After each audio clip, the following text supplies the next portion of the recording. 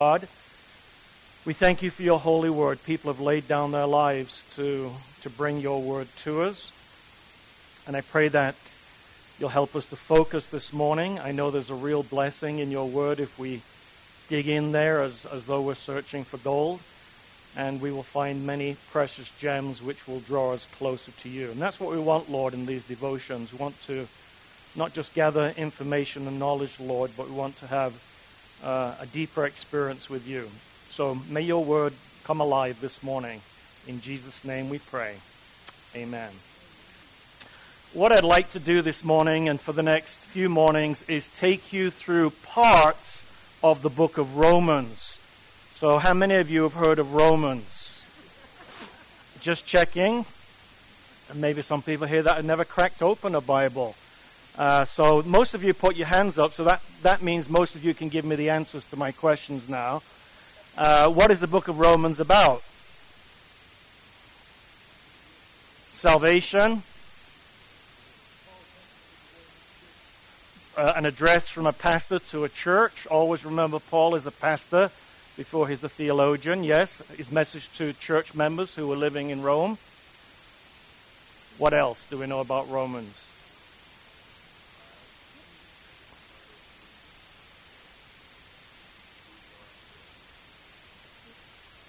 Yes. Anything else? Okay, so we're going to spend most of our time in Romans 8 because that's one of the gems in the whole of Scripture. And of course, the book of Romans has been responsible through the Holy Spirit using the book of Romans to bring about revival and reformation, which many of you are studying about for this quarter. So we're going to be challenged to cover all of the book, so we're not going to be able to do that. I will take you into the first chapter this morning, and if we're fortunate, we might just barely get to Romans chapter 8 today, but probably we're going to have to wait till tomorrow for that. So we go to the Bible. I'm kind of hesitant to stand up here. If I go down to your level, that's probably what I'll be doing. But I'll start up here. So Romans 1:1. Paul, a servant of Christ Jesus, called to be an apostle and set apart for the gospel of God. The gospel he promised beforehand through his prophets in the Holy Scriptures. So tell me, there's a lot of key words that come up in Romans that we need to pause and ask ourselves, what do we mean by this word? So tell me what you understand by the word gospel.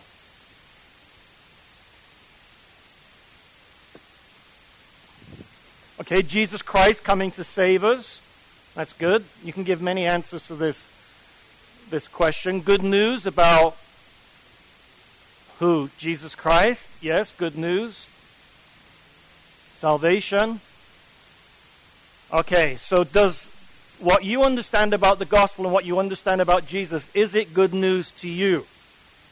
Because everything that we're doing here, I want to be practical for you. And there are going to be things that we're going to say. There are going to be words and phrases that you're not necessarily going to understand. So feel free to ask any question. And there's no question that's silly. If it's important to you, then I want to know about it. So good news about Jesus Christ. So I would be just a little bit more specific, especially his life, of course. His death on the cross is really, really big in the book of Romans, and his resurrection from the dead. So sometimes it's a bit tricky to know what to bring into that phrase, good news, but it's definitely about Jesus Christ, and it's about him coming to save the human race. Okay? So the next few verses actually tell us something about that, which kind of brings up a principle that I want you to kind of have at the back burner. Scripture interprets itself. Sometimes it needs some work for us to make Scripture interpret itself. But here's an example. I've asked you a question. Tell me what gospel is. And if we can't start reading the next few verses, then we see an explanation of what the gospel is. Regarding his Son, that's Jesus Christ, who as to his human nature was a descendant of David, and who through the Spirit of holiness was declared with power to be the Son of God. So there we have his humanity and his divinity just covered in a few verses in the person of Jesus Christ. By his resurrection from the dead, Jesus Christ our Lord, through him and for his name's sake, we received grace and apostleship to call people from among all the Gentiles to the obedience that comes from faith. Now that's a very interesting phrase. We won't spend much time on it, maybe a little bit of time when we get to Romans 8. But the obedience of faith, often we talk of faith as though it is faith in faith. And if you know anything about Benny Hinn and the charismatic and the Pentecostal movement, you know that they have very unusual understandings, non-biblical understandings of what faith is. And when they have their healing sessions and so on, you have to pay attention and try and figure out, well, what do they understand faith is, and what do we as Seventh-day Adventists understand what faith is, and what does the Bible actually say about faith? So it's not faith in faith. It's not faith in a particular understanding of righteousness or justification. It's faith in Jesus. It's faith in God. It's faith in the promises that God has given to us. And somehow, some way, in some mysterious, supernatural way, that faith, which is like a key to unlock the treasure house of God, you heard that phrase before, somehow that leads us into a saving relationship with Jesus Christ. So faith, in a sense, is a means. And as we get into that relationship with Jesus Christ, and we'll study that, that will be a big part of what we study the next few days, we will see that faith, genuine in faith, saving faith, I mean, how do you know if someone's got faith? Well, our text says it leads to obedience. So it called the phrase, I'm using the NIV this morning. It really doesn't matter what translation you have. Most of them are pretty similar. The obedience of faith, genuine saving faith, should always lead to obedience. So if we take a phrase like, if you love me, Jesus says, you will do what? All right, so faith isn't mentioned there, but the relationship is mentioned in the concept, in the terms of love. That will always lead to obedience to God's commandments. So that's like an acid test of whether someone has genuine faith or not. Is there any change in their life? And there should be if it's saving faith. Now that doesn't mean say that they can't sin big time like Peter did when he denied his Lord. It doesn't mean to say that they can't backslide, but it does mean that we should be seeing changes for the better. A person, and the obedience of faith, we'll find when we go to Romans 8, is to bring us into conformity to the Lord Jesus Christ.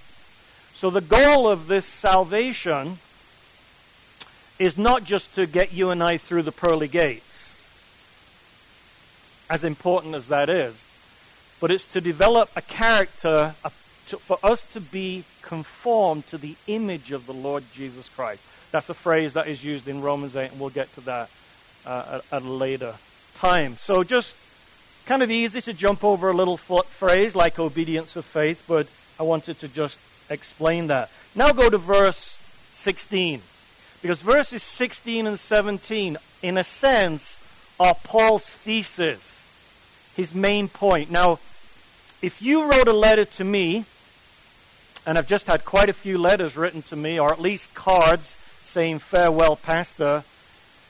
So if you write a letter to me, I want to see in the first verse or the first sentence or the second sentence why you're writing this letter to me. All right? So the main point, I believe, which runs all the way through the book, is in verses 16 and 17.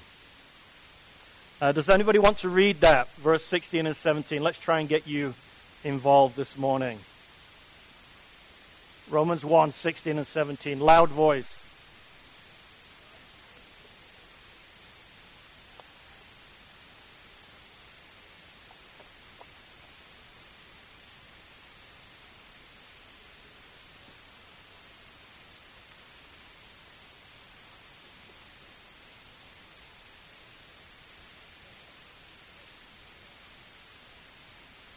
Okay, thank you. What translation is that?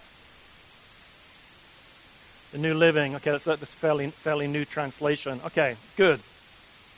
So, 16 and 17, if you're into marking your Bible, those are very, very important verses for the book of Romans. So let's say this is his main thesis, this is his main point. This theme here is going to run through the whole book. So why should he be ashamed of the gospel? Why should anybody be ashamed of the gospel? Well, people called it foolishness. People that died on crosses were not looked on as heroes. Paul was a well-educated man. He sat at the feet of Gamaliel, one of the greatest Jewish teachers, rabbis of all time. And when people start to mock you because of your belief system, because of your faith in a crucified Messiah, then there is a possibility of being ashamed. But Paul had learned something.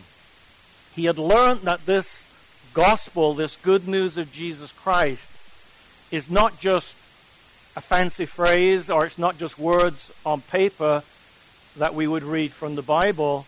It's the power of God. Now, one of the choruses we sang this morning had the word power in there. Have you experienced the power of God? You have. One person here has. Anyone else? I have, and I'll probably be telling you a little bit about that and weaving that in to our message in Romans. I have. What we're going to see here, that this gospel, this good news of Jesus Christ, is tremendously powerful, and that it delivers us from something. Now, it delivers us from many things, but we're going to look at just one thing in the next verse that it delivers us from. And this is why these verses 16 and 17 are so powerful. Because verse 18 says, the wrath of God is being revealed from heaven against all the godlessness and wickedness of men who suppress the truth by their wickedness. Now, a long section is being started here from verse 18 on almost to the end of chapter 3 to explain what godlessness and wickedness meant for the Gentile. What does Gentile mean? Non-Jewish world, which was the majority of the population on planet Earth in the first century. And also what it would mean for the Jewish community too. And he will end up somewhere in chapter 3, I forget which verse it is, saying we've all sinned, we all fall short of the glory of God. And the glory of God, by the way, is like the final end product. So when we're talking about salvation, we're talking about a kind of like a process. So it has a beginning, it has a middle, and it has an end. And the end is to enter into the glory of God. Pardon? The essence of the glory of God is the character of God. And that comes through really clearly in the book of Exodus. We won't necessarily look at that. But if you take, I see some of you are taking notes. I think it's around Exodus 33, 34. And Moses says, show me your what?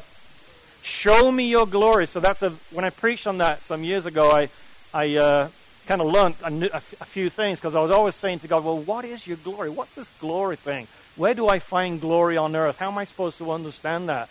And I began to understand from preaching on that passage that it's the character of God. Because the next few verses after Moses asked that says the Lord gracious and merciful. And then I started to figure out this is really the most attractive component of God is his character. And sometimes we summarize that in the word glory. So the wrath of God. My question is this. Do you know anything of the wrath of God? Do you know what it is to be lost? Do you know what it is to be a sinner? We have to be careful on this, because there are Christian people who can honestly say they really mean it, though it's not very biblical what they say, but they really mean it. They say, well, Pastor, I've never even thought of killing someone. But if you think of those of you that are goody two-shoes here, if you think of all the times when you've not given God the glory, all the times when you've whined and complained and not claimed the promises of God, even those of us who are sincere in our walk with God realize that many, many, many times we fall short and continue to fall short of the glory of God. So that's the problem. That's the issue. And we should never talk about salvation outside of establishing the point of the wrath of God and how bad sin is. If we don't spend time on that, then we're never going to really appreciate what Jesus did for us. So if we just talk about the love of God without bringing in the aspect of the wrath of God and the penalty for sin, then it's never really going to have the impact. If you read about, I don't know if any of you have ever read Puritan literature. You can get most of this on the internet now for free. Puritan literature, they were very strong on the character of God, the glory of God. And even if we think of the Reformation, think of someone like Luther or Calvin and some of the great preachers in Ellen White's day in the 19th century, the 18th, 19th century. All of these great people, great preachers, did what we call the law work. Have you ever heard that phrase? The law work.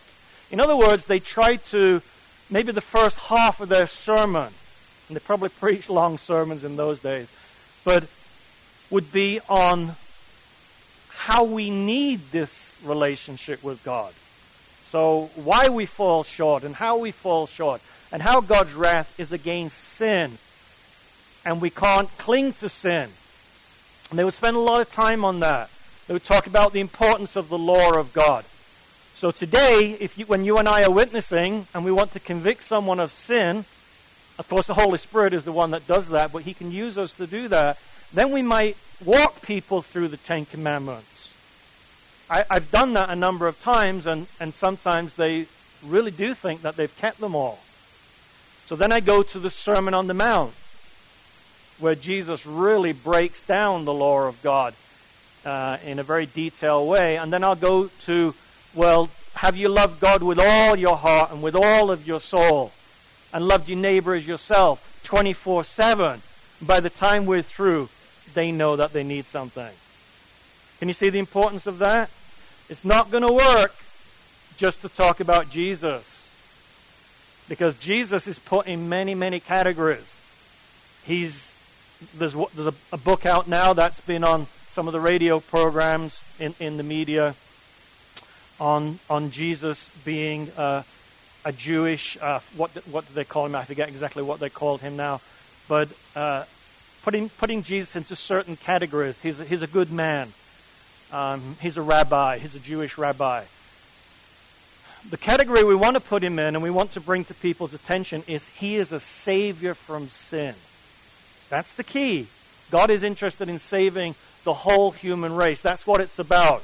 So yes, there's many good things that we can talk about Jesus, but we don't want people to follow Jesus because he's a good man. Not just for that reason. Because you can follow Jesus because he's this humanists that believe in the Sermon on the Mount. This humanists that have probably got it all memorized and think that they keep it. But they have no time for the blood of Christ. They have no time for a Savior dying on the cross. So this wrath of God is really, really big, and he spends the rest of chapter 1, chapter 2, and most of chapter 3 discussing the implications of that. For the sake of time, we're not going to be able to go into that. But we are going to pick it up where there's good news. So let's go to verse 19 of chapter 3. We know that whatever the law says, it says to those who are under the law. So everybody under the wrath of God is under what? Yeah, the demands of the law of God. And what are the demands of the law of God? Accountability, yes. What kind of accountability? What does the law demand from us? Obedience. What kind of obedience? Perfect obedience. How often perfect? Constantly perfect obedience. Never a wrong thought, never mind word or action. Or inclination. So the demands of the law are very, very deep.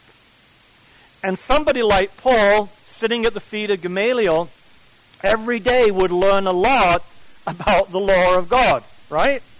The Jews prided themselves on knowledge of the law of God.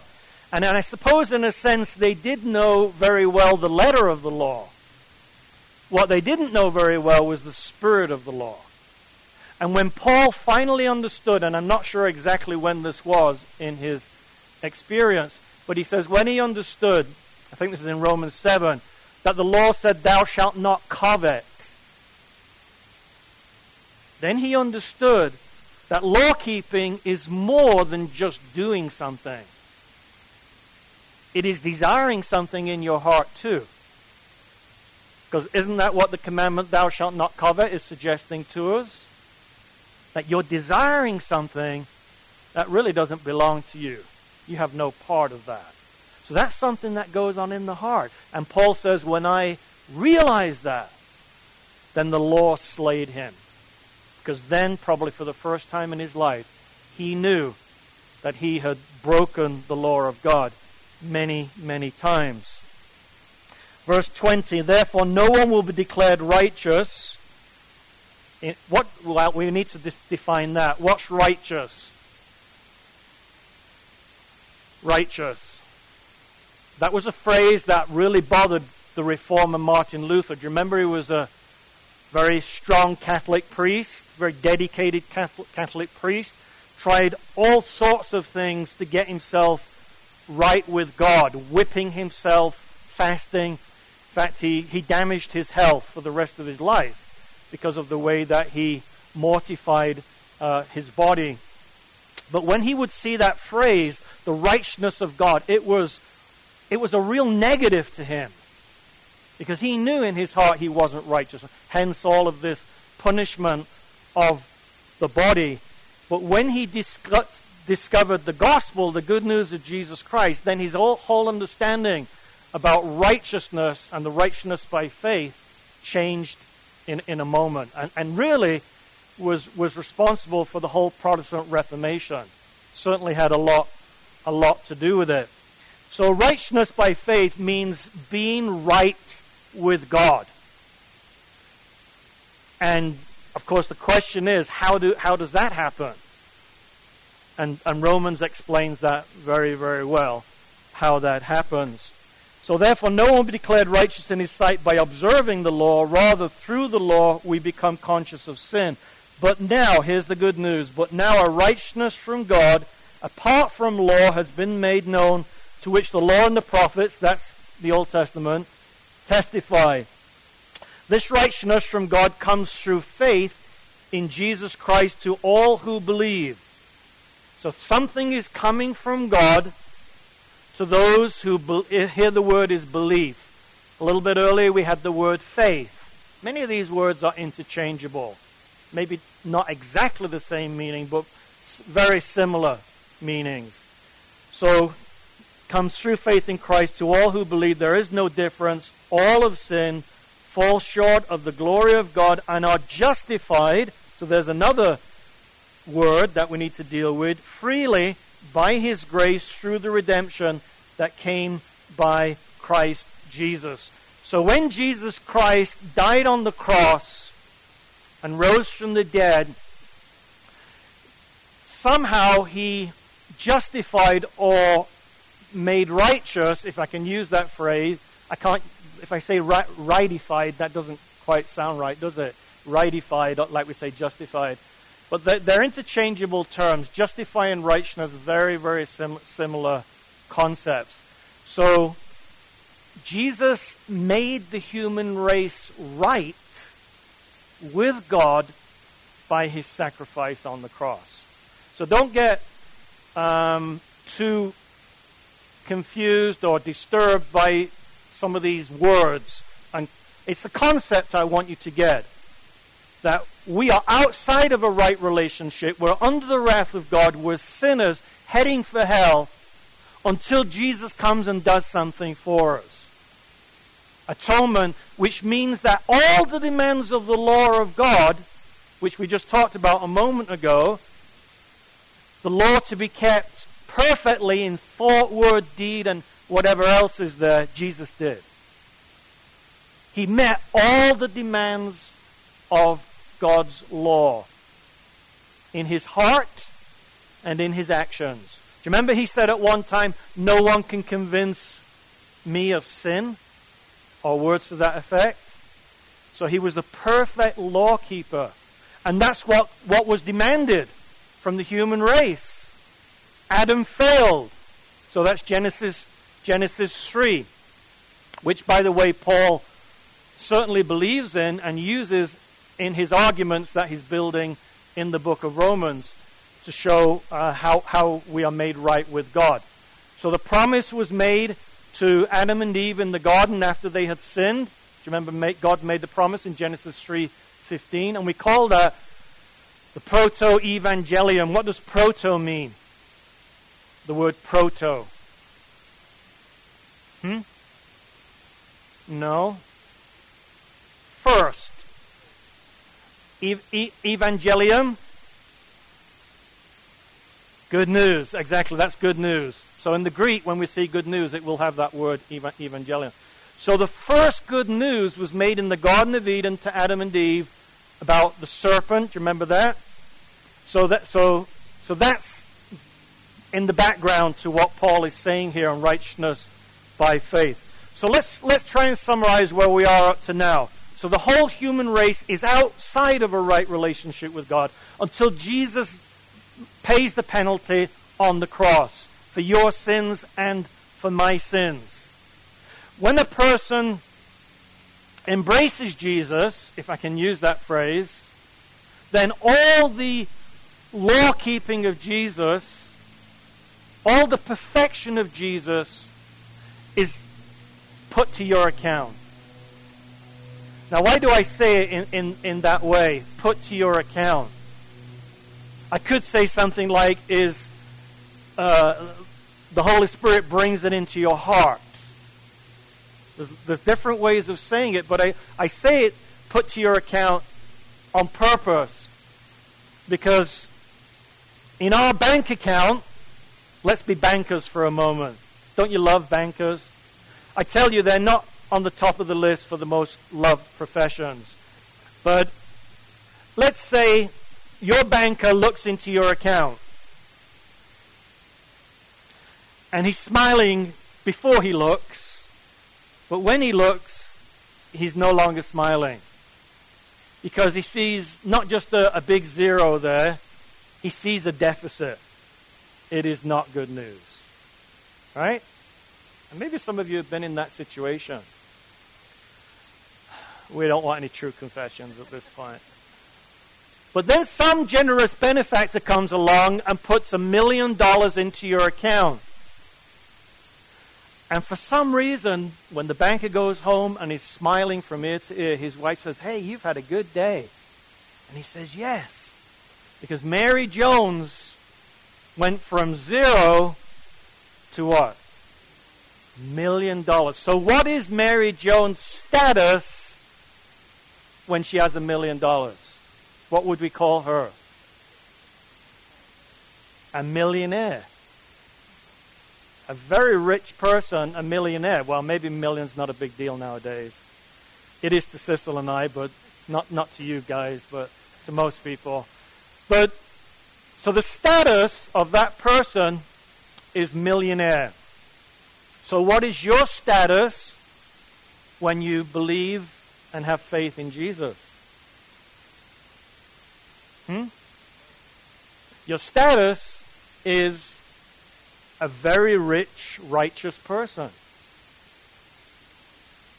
God sees in your account something you have not put in there, never could, never would, never be able to. Why? Because you have a sinful nature. Right?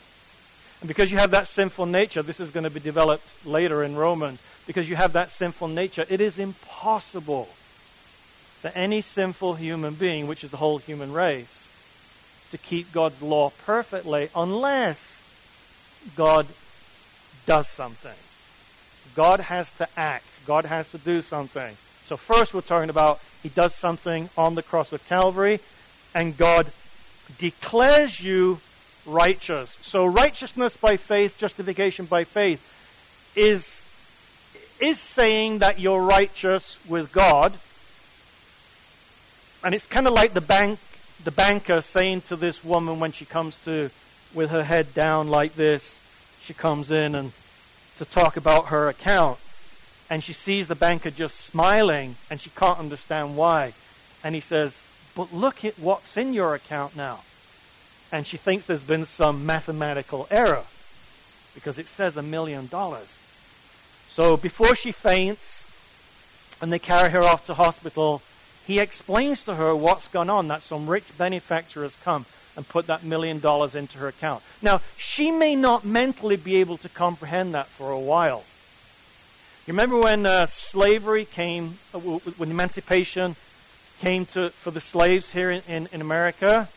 There were many slaves that, even though the law of the land said you're free, mentally they couldn't grasp it. And many of them, maybe for 10, 20, 30 years, still worked as slaves, even though they had been emancipated. Often it's like that with the gospel. Many Christians cannot grasp the richness of what God has really done for them. And that's going to bring up an issue that's going to come through every day when we talk about Romans. Is it possible for us as Seventh-day Adventists to have complete assurance, complete confidence that God has covered all the bases, that God is always for us, never against us? Now, while we're under the wrath of God, God is against us in that sense, because he's against sin, right? And we're sinners. But when we're delivered from that, and that's part of what salvation is, deliverance from sin, death, guilt, all the negative stuff that goes with sin, and we're right with God, then God treats us as he would treat his son. Right? There's a text in John 17. I think it's verse 23. I'm just doing this from memory. I'm not sure. But essentially, it's the high priestly prayer of Jesus, as you know, John 17. And he says, Father, may they realize that you love them as you love your son. So righteousness by faith, there's lots and lots of ways we can explain it, but it's God making you totally right with himself. And God treating you from that point on as he would treat his son. That's why it's good news. So if I ask the question, why is it good news? You could give different answers to that, but a good answer would be, because he treats me and loves me as he loves his son, Jesus Christ. Okay, so I believe all of that and much more is wrapped up in some of these words that we were reading here in Romans 3. Verse 24, are justified freely by his grace through the redemption that came by Christ Jesus. God presented him as a sacrifice of atonement. So one of you mentioned the word atonement a moment ago. At-one-ment, right with God through faith in his blood. He did this to demonstrate his justice, because in his forbearance. Okay. All right, so that's enough on that. Those verses are key there. So now we're going to try and make the bridge to Romans chapter 8. So I'm going to take some long strides with my short legs here at this point in time. So we've established the point that Paul is about proclaiming this gospel. God has set him apart. When did God set Paul apart? On the Damascus Road? Anyone else? Before he was born? Anyone else? Before the foundation of this world? Right? And we will see that in Romans 8 when we get into concepts like foreknowledge, predestination, what is calling, and so on. He does say, when he separated me from my mother's womb. So that's an interesting, that's a sermon in itself. When was Paul really called? So we're going to go from him proclaiming this gospel, telling us what the gospel is, realizing that this gospel is powerful enough to deliver us from the wrath of God and from the whole concept of sin, death, devil, everything that's negative there. He delivers us from all of that, and he brings us into the kingdom of his Son. Romans chapter 4 is about who? Abraham and a little bit of David in there too. So chapter 4 is explaining more fully. So if someone comes to me and says, Pastor, well, I heard what you said about righteousness and justification, but still don't quite grasp it. I remember the illustration about the banker. I'd say, well, go read Romans 4 and then come back. So that's a very clear explanation of what justification or righteousness by faith is and how Abraham was and David were men that were made right with God through faith. That brings us to chapter 5. I want to spend a few minutes there. Therefore, since we have been justified through faith, whenever you see the word therefore, and you're going to come across it here in chapter 5 and in chapter 8, he's summarizing something. So if you didn't catch everything in the first 4 chapters, maybe you'll catch it in these early verses of chapter 5. Therefore, since we have been justified through faith, we have peace with God through our Lord Jesus Christ. Do you have that peace? Many Seventh-day Adventists do not. That's why I mentioned a moment ago about assurance of salvation. World presidents of the Seventh-day Adventist Church over time, people like Pearson and Falkenberg and others have said this is one of the greatest issues in the Seventh-day Adventist Church. Many Seventh-day Adventists do not have confidence, do not have a sense of security in their relationship with God. We're going to see from Romans 8 that is a travesty, that we all should have that. And here it's in the word peace. Peace because all the barriers have been broken down between God and us through Jesus Christ. So peace with God through our Lord Jesus Christ, through whom we have gained access by faith into this grace in which we now stand. And we rejoice in the hope of the glory of God. Not only so, but we also rejoice in our sufferings, because we know that suffering produces perseverance, perseverance character, character hope. Hope does not disappoint us, because God has poured out his love into our hearts. By whom? By the Holy Spirit. So I read these verses to get us to the Holy Spirit. Because when we go to chapter 8, we're going to see the Holy Spirit all over the chapter. But notice that in chapter 5, he's already being introduced. And he is the one that applies the benefits of Christ to us. So we really need to understand, obviously as much as we can, about the ministry of the Lord Jesus Christ, but also the ministry of the Holy Spirit. You see, at just the right time when we were still powerless, that's while we're under the wrath of God, Christ died for the ungodly. Have you ever thought of yourself as ungodly? Do you know what it is to be lost, to be ungodly? I could spend the next hour, which isn't going to happen, but telling you about my ungodliness and my life before I came to the Lord Jesus Christ. I know what it is to be lost. It is as fresh to me as though it was yesterday.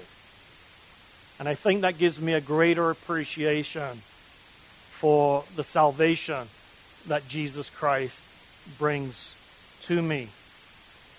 Very rarely will anyone die for a righteous man, though for a good man someone might possibly dare to die, but God demonstrates his own love for us in this: while we were still sinners, Christ died for us. Can you see him repeating himself over and over and over again, getting this point into the heads of these church members in Rome that Christ died for sinners? Since we've now been justified by his blood, how much more shall we be saved from God's wrath through him? If God has done the most difficult thing, which is to save the ungodly, that is the most profound problem in the universe, and God has done that, is there any reason that he won't finish the job?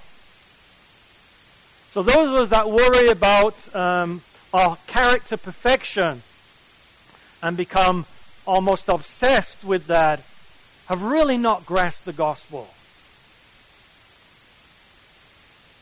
Justification by faith is like the foundation of all of these arguments that Paul is going to build.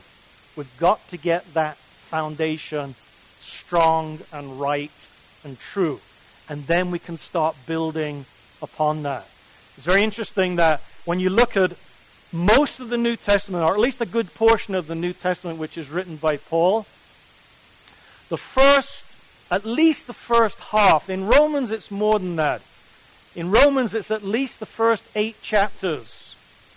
Some would say the first 11 chapters, before he ever tells us what we should do, how we should live. So he is spending an enormous amount of time telling us who we are in Christ. Grasp that. Grasp that you're a child of the King, your royalty. Grasp that. And the expectation is you will behave accordingly. So this is not, when we get to chapter 12, which we won't do here, but when we start reading chapters 12, 13, 14, and so on, how we should live, how we should treat one another, it's all based upon this earlier material that has been trying to get the point to us, who we are in Jesus Christ. That's the most important thing to get. I come from England, which has a royal family. It has taken Prince Charles a while to grasp the fact that he's royalty. And he has caused the Queen no few grey hairs because of his behavior.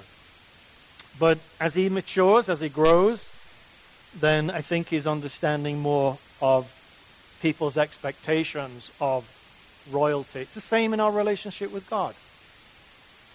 If these great privileges have been given to us, which we're starting to read about here, then great responsibility is expected too, right? Verse 10, for when we were enemies, so we've looked at ungodly, sinners, now enemies, we were reconciled to him through the death of his Son. How much more, having been reconciled, shall we be saved through his life? This phrase, how much more, is a key concept in Romans chapter 5. Now, as he continues through Romans 5, he makes a great contrast between Adam, those in Adam, and those in Christ. Have any of you ever studied those verses? Can you have a kind of a little bit of an idea of... And all of these ways of explaining salvation should give us confidence that God has done everything he needs to do to get us into his glory. I think I'll make my transition now to Romans chapter 8. And here's how I'm going to do it. At the end of chapter 5, Paul says this. The law was added so that the trespass might increase, but where sin increased, grace increased all the more, so that just as sin reigned in death, so also grace might reign through righteousness to bring eternal life through Jesus Christ our Lord. Some people, when they heard grace, grace, grace, much, much more, said, okay, we can sin however we want. And Paul in chapter 6 answers that objection. God forbid. You've missed the point. You've not really grasped it. The ones who really grasp what grace is are the ones who are on the road to holiness. Our sanctification, our holiness, our character perfection is all wrapped up in understanding some of these concepts that we're dealing with. So chapter 6, in a sense, is not part of the main argument.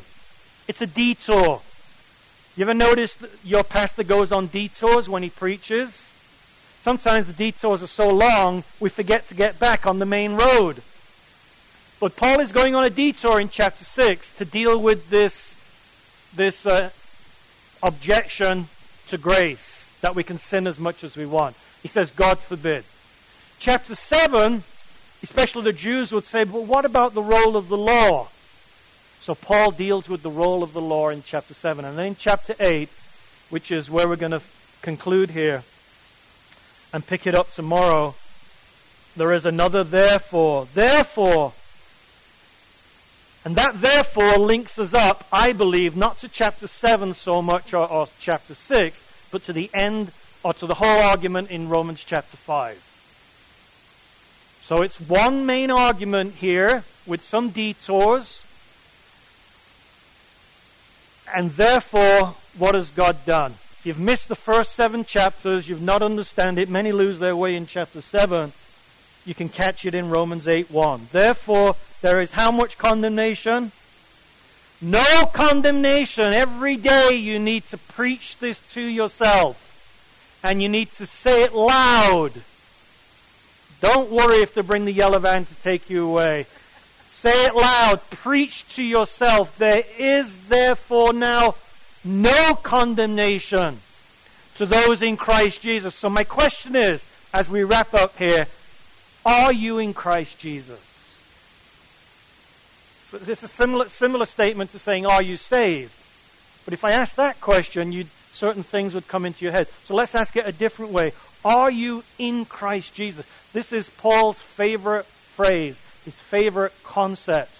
It's really developed in Romans 5. We haven't had much time to look at that. You can maybe go home and check that out. But in Christ Jesus, you're brought into the family of God. So the Jews had a really hard time with the Gentiles because of that. If we're talking about the family of God, we're talking about the Jewish family of God. And most of your New Testament is dealing with that issue. How do you get these Jews and the Gentiles to be one, united in Christ? One family. So in Christ Jesus is the phrases right there in verse 1. No condemnation for those in Christ Jesus. Never can be, never will be for those in Christ Jesus. That's the idea. That's the strength of the Greek language in which this was written. Never can be. You're in the family of God. Now, we said right at the beginning that God's goal, God's purpose, God's plan is to bring us into His glory for eternity, right? Most of us understand something of that. So, while we're in Christ Jesus, and we start to stray, we start to be stubborn, we don't want to cooperate with the Holy Spirit as He's conforming us into the image of the Lord Jesus Christ, does God just abandon us? Does He just throw us out of the family? I've known Seventh-day Adventists to say, Pastor, I believe that if I sin, I'm outside of the family of God. That is not biblical.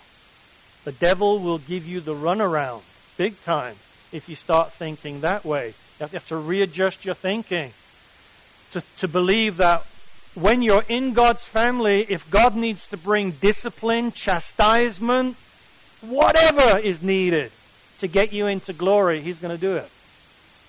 And if you think of the whole Bible, what is the plan and the purpose of God? In the whole Bible, never mind the book of Romans, in the whole Bible, it is to bring, as we said from Genesis, to bring us into a right relationship with Himself, right? What do we see with the nation of Israel? Failure, failure, failure, failure. And God always bringing out a remnant, a remnant, a remnant. So God's plans and God's purposes never fail. They never can fail because God is God. Doesn't matter what man does. God's plan, God's purposes will succeed. Now, when you embrace Jesus Christ, when God embraces you through Jesus Christ, that's a better way of saying it, you better believe that God is serious in that relationship. And He's going to do everything He needs to do to bring you and I into glory. So sometimes what I say is you can do it the easy way or you can do it the hard way. But it will be done. Holiness and sanctification and character perfection is not an optional extra for the Christian. Those whom God justifies are those whom God will sanctify. We only separate these things so mentally we can grasp them. In the mind of God, they're one action. And they never should be separated. Distinguished, yes. Justification is not sanctification. Sanctification is not glorification. Right? But it's one package as far as God is concerned. So to take the name of Jesus Christ on your lips, to call yourself a Christian, is a very solemn thing. Glorious, yes. You're part of the royal family. You're a son and a daughter of God. You have full rights to enter into His glory. He's going to love you as He loved His Son, as He loves His Son. Now you should be smiling now. Kind of hard to grasp, really, isn't it? It's overwhelming. But it is the gospel. It is the good news of Jesus Christ. So what we'll do tomorrow, we'll pick it up in Romans 8. And I'll be doing a little bit of jumping in Romans 8 because we only have 3 sessions after today. So we won't cover every verse, but we will cover some really important material that constantly is written in a specific way so that those church members in Rome will have the assurance and the confidence. Let's face it, folks. If the lions are roaring in the Colosseum and you're going to be torn away from your family to be eaten by the lions, or alternatively, to pour oil on you, pitch or whatever they used, and set you alight to light up the Colosseum, you had better know which side your bread is buttered on, right? You had better know whether you're in Christ or not. So the book of Romans is a very practical letter written by a pastor to bring assurance and confidence to church members in Rome who soon will suffer terrible persecution. Let's pray. Gracious God, we thank you for the good news of our Lord Jesus Christ. We thank you for being God, our Father, who sent Jesus to die for the human race. That must have been really hard for you, Father, to do that. We thank you and we praise you for that. And we know that He met all of your demands, all of the demands of a holy God, all the demands of a holy law. And that somehow, Lord, many of us in this tent this morning have put our faith and our trust in the Lord Jesus Christ. And we love you and we love Him. And I believe, Lord, all of this is possible through the work of the Holy Spirit. Thank you so much, Father, Son, and Holy Spirit, for this great plan of salvation. Be with us in the next few days. Be with us in this camp meeting, through the children's meetings and the adults' meetings. And may your glory and your character be manifested. In Jesus' name we pray. Amen. God bless you. See you tomorrow morning.